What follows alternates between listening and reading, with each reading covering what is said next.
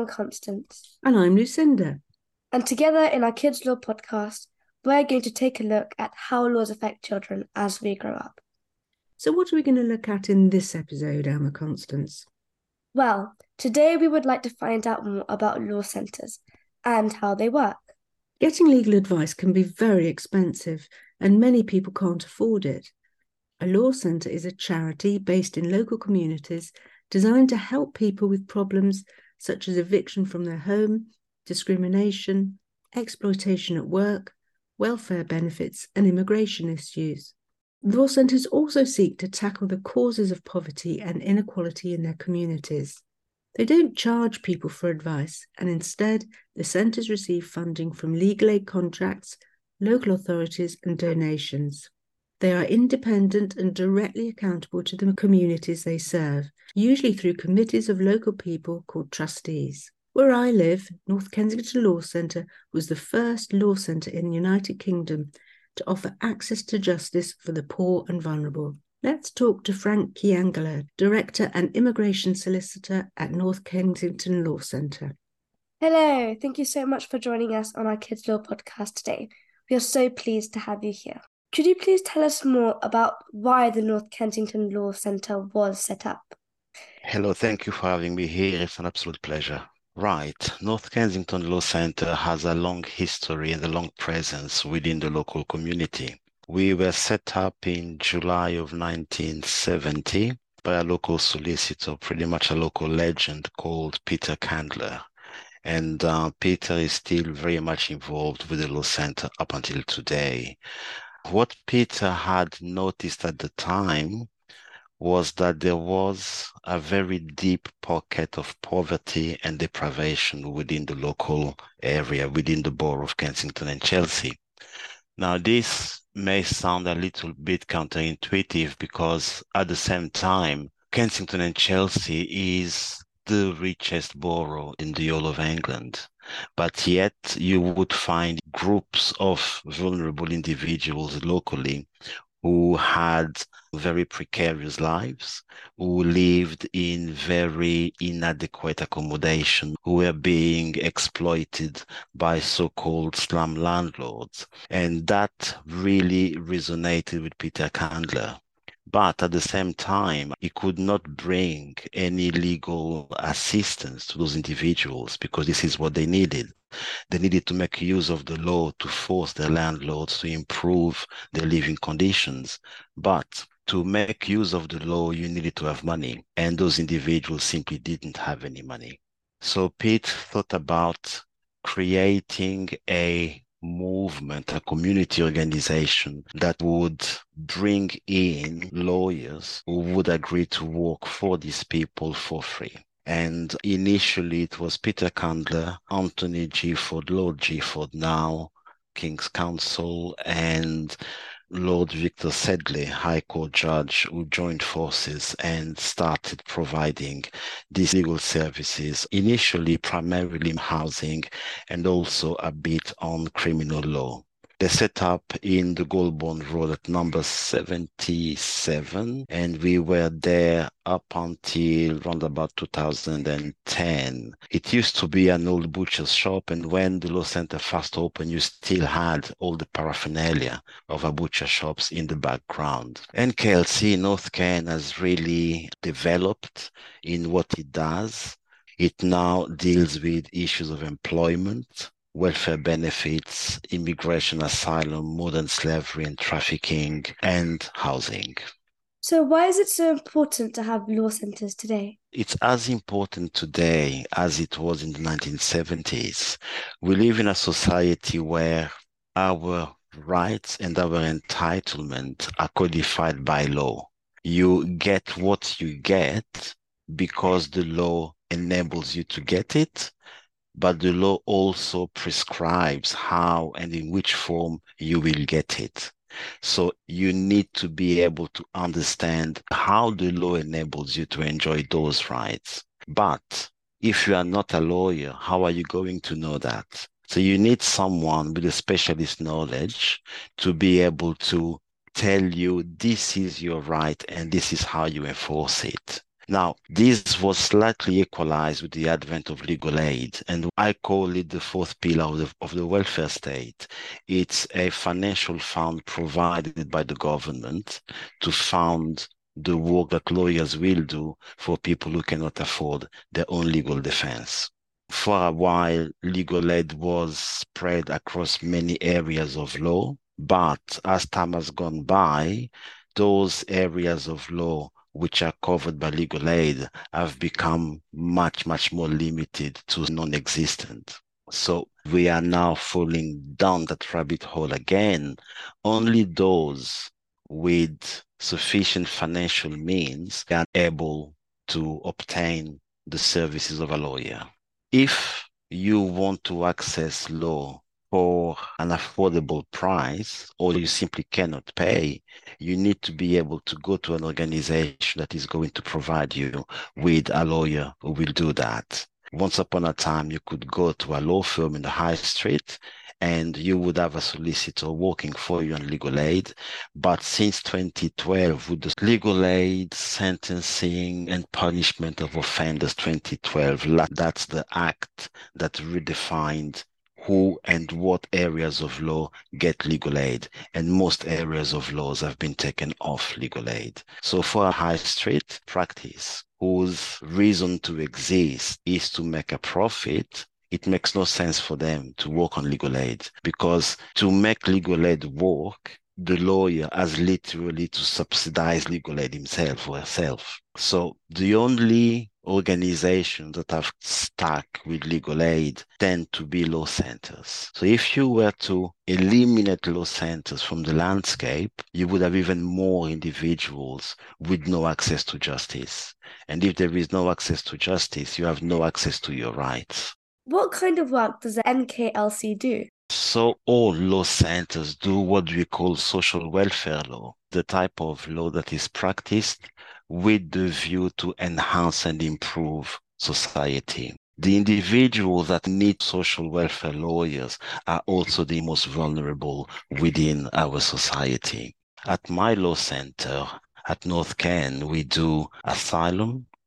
So that's the protection of refugees, people fleeing wars, like, for example, the Ukraine war. We have dealt with a few Ukrainian nationals who were seeking assistance and protection in the UK. We do modern slavery and trafficking, and those are individuals who are moved under false pretense from one country into the UK under the pretense that they will be able to access well remunerated or adequately remunerated employment, and it doesn't turn out that way. We do immigration work in which we try to reunite families which have been split because, say, for example, either dad or mom has come to the UK to work here, or a British citizen got married to someone and they want to bring their spouse into this country. We provide employment advice and tribunal assistance, and that is for individuals who have grievances at work, individuals who are being unfairly dismissed, individuals who are being forced to work under precarious work conditions. We also provide advice and assistance in housing, and this is to prevent homelessness and to have access to adequate accommodation. We also provide advice and assistance in welfare benefits law, and this is for individuals who do not know how to access benefits or they are not getting the right benefit. We have a small pro bono unit. Pro bono means a unit that works for free, which provides criminal advice. And for families of individuals who have entered the criminal justice system, either as victim or perpetrators, and do not understand how the system is working, do not understand what is happening to their loved ones. And we also give advice to individuals who want and qualify to make a claim under the Windrush compensation scheme. I don't know if you have heard about the Windrush scandal. In the 1950s, just after the war, the United Kingdom called upon its colonies, mainly from the West Indies, from the Caribbean, to come and help rebuild the UK. And those individuals entered the country lawfully. They had been living in the UK for a long time lawfully, but a very hostile immigration environment was created, and suddenly those individuals were being told that they were living in the UK unlawfully, and that was not the case. Some lost employment, some were really impacted mentally, some lost housing, some lost their lives. So the government decided to set up a scheme to financially compensate individuals who qualified under the scheme. But the scheme is complicated to understand. And I believe, and most of my colleagues believe, that it is in the interest of the state to provide legal advice so that individuals can understand whether they qualify under the scheme. We also had a special unit which has been dealing specifically with victims of the Grenfell tragedy. I think it was 2016 when the fire occurred, and the tower is just there looming over the law center. So we provided a lot of housing advice to those who had been made homeless because of the fire. We provided a lot of immigration advice because there were a lot of migrant communities living in the tower who ended up losing all their immigration documents in the fire. So, what are some of the challenges your clients face? Our clients face many, many challenges, and those challenges are the same within the different areas of law that we do, but also they have their own specific aspect. We have a program with London councils to provide immigration advice to non-UK rough sleepers. The rough sleeping population has increased a great deal, in part aided by the COVID pandemic. A large migrant community who were working, they couldn't do those jobs anymore, they couldn't pay rent anymore, and they ended up on the streets. So that particular group faces the challenge of homelessness. Where do I sleep on a day-to-day basis? They also face the challenge of financial deprivation, destitution. They cannot work, therefore they have no financial means to feed themselves, to buy clothes. So the challenges that our clients face are just enormous. We have heard of children sleeping in cramped rooms, covered in mold, suffering from asthma. We have had children going to school on not enough to eat. It's difficult to pay attention to what the teacher is saying if your stomach is grumbling. At the same time, if you are a parent and this is what your children are facing, as a parent, you feel that you have failed, and that has consequences to your mental well-being. So you end up with parents suffering from depression, suffering from anxiety, and on top of the physical ailment that you can get because of your poor living conditions, you also end up with mental issues. Do you have any cases involving children? We do, for example, I presented a young lady who was fleeing war from an African country, and she is still suffering from trauma. She is completely deaf and she has a young child, and that young child has, to an extent, be the carer for his mother, and now not allowed to be a child because he has to be caring for his mother. We have received reports from the social workers from the school that he has too much on his plate and that is affecting his school performance. We have had cases of children entering the criminal justice system because of, in my view, because of the instabilities that they face within the home. And the child is not going to be absorbing any positive influence whatsoever. And they will then become a product of the environment in which they are living. We've had the case of a young child who was 11 years old at the time being found by the police in a car with weapons because her father's friend were hoping or about to storm a police station in order to free her father. And that's an 11 years old child found in a car in the middle of all these guns. Sure enough, the child was taken into care. That child is now a young lady with so many problems in front of her. And most of those problems have also been exacerbated by the fact that nothing had been done to resolve her immigration status. Now, what was social services doing that they could not see that that child, the first thing that we need to do is regularize that child in terms of her immigration status, and then place her securely within the system so that she can flourish. And none of that happened. Please, can you tell us about your career and why you chose to specialize in immigration law? Well, my career has been a varied one. I used to be a censor. I used to vet what people watch on TV and what they don't watch on TV. It must be said, it was in a country aspiring to become a communist country. And my job was to vet international programs and sort of decide which ones were good and which ones were not good for the public consumption. I have been an engineer. We were building at the time one of the biggest dams in Africa. I have been an interpreter, and then I became a solicitor. I became a solicitor because I've always taken an interest in debate. And this is what I believe us lawyers are good at. I like debate, the flow of ideas, which is constructive, and why immigration, why asylum law, why human rights.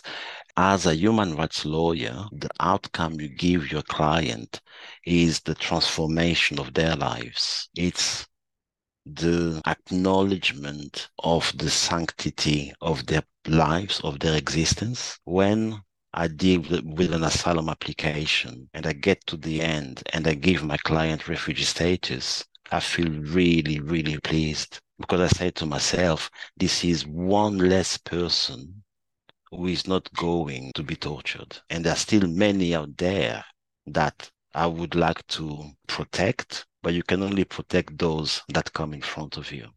Social welfare law is something I deeply like. It's just transformational. It changes people's lives. I have a question I ask all of our guests. What were you like at 10, and what did you imagine you'd go on to be as an adult? What was I like when I was 10?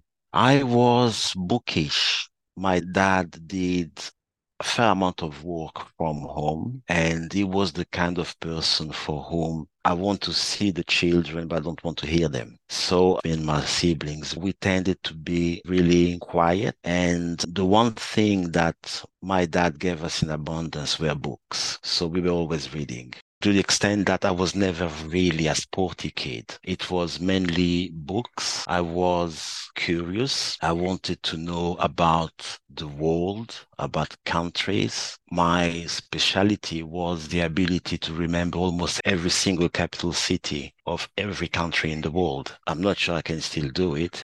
Initially, I saw myself as doing the same thing as my dad, because he had a tendency to take me to his office and to sort of introduce me to his work. And he was an architect. So initially, I thought of myself, yeah, I'll be an architect. And then I created a social conscience. And I did not want to be a profession. I wanted to be someone. I wanted to be Che Guevara. That didn't work just as well. And then I went to the idea of working in construction, in buildings, and that led me to doing my first degree, which is structural engineering. And as time went by, I then again changed directions and decided to return to uni, do a law degree, and reincarnate as a lawyer. Thank you so much, Frank, for telling us about North Kensington Law Centre and the work of your team. Do you have any final advice for children who want to understand more about access to legal advice to help local communities? Thank you very much. It's been a pleasure and an honor to be on the Kids Law podcast. I will say ask your school to make contact with the local law center and see if they would like a visit from the students. I know that I would like a visit from the students. Or the law center could send an outreach team that could go an afternoon and talk to the pupils and explain what we do as law centers, explain our place within the community, and why a career in law may be something that they would like to contemplate. Fantastic. That was great. Thank you so much. Really good You're very ideas as welcome. well. Excellent. That was lovely. No, thank you so much, Frank, Really for enjoyed taking the that. time. Good. Thank you Not a so much. problem. All It's my right. pleasure. Bye.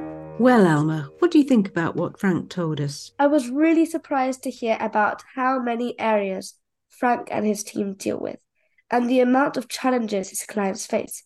He has seen so many issues and problems throughout the years. It was very interesting to know that even though the law center was set up over 50 years ago, there are still inequalities for people to access affordable legal advice nowadays. It was also interesting to know how children are impacted by the social environment they are living in. It was truly amazing to hear that Frank's main motivation to work in this area of law is to help and transform people's lives. I agree, and Frank had a great idea for schools to contact their local law centre to arrange a visit to find out more about the work they do and explain how you can work in this area of law. In our podcast, we've been exploring how laws work and affect young people. All of these things can help children understand their rights and responsibilities so they can make informed decisions, not only about their lives, but also about voting for MPs who make the laws and understanding how the legal justice system works. It's also important that children know that they should be kept safe and that adults must care for them. Remember, if you have any worries, talk to an adult you trust and tell them how you feel. This includes your teachers at school who are there to look after you too.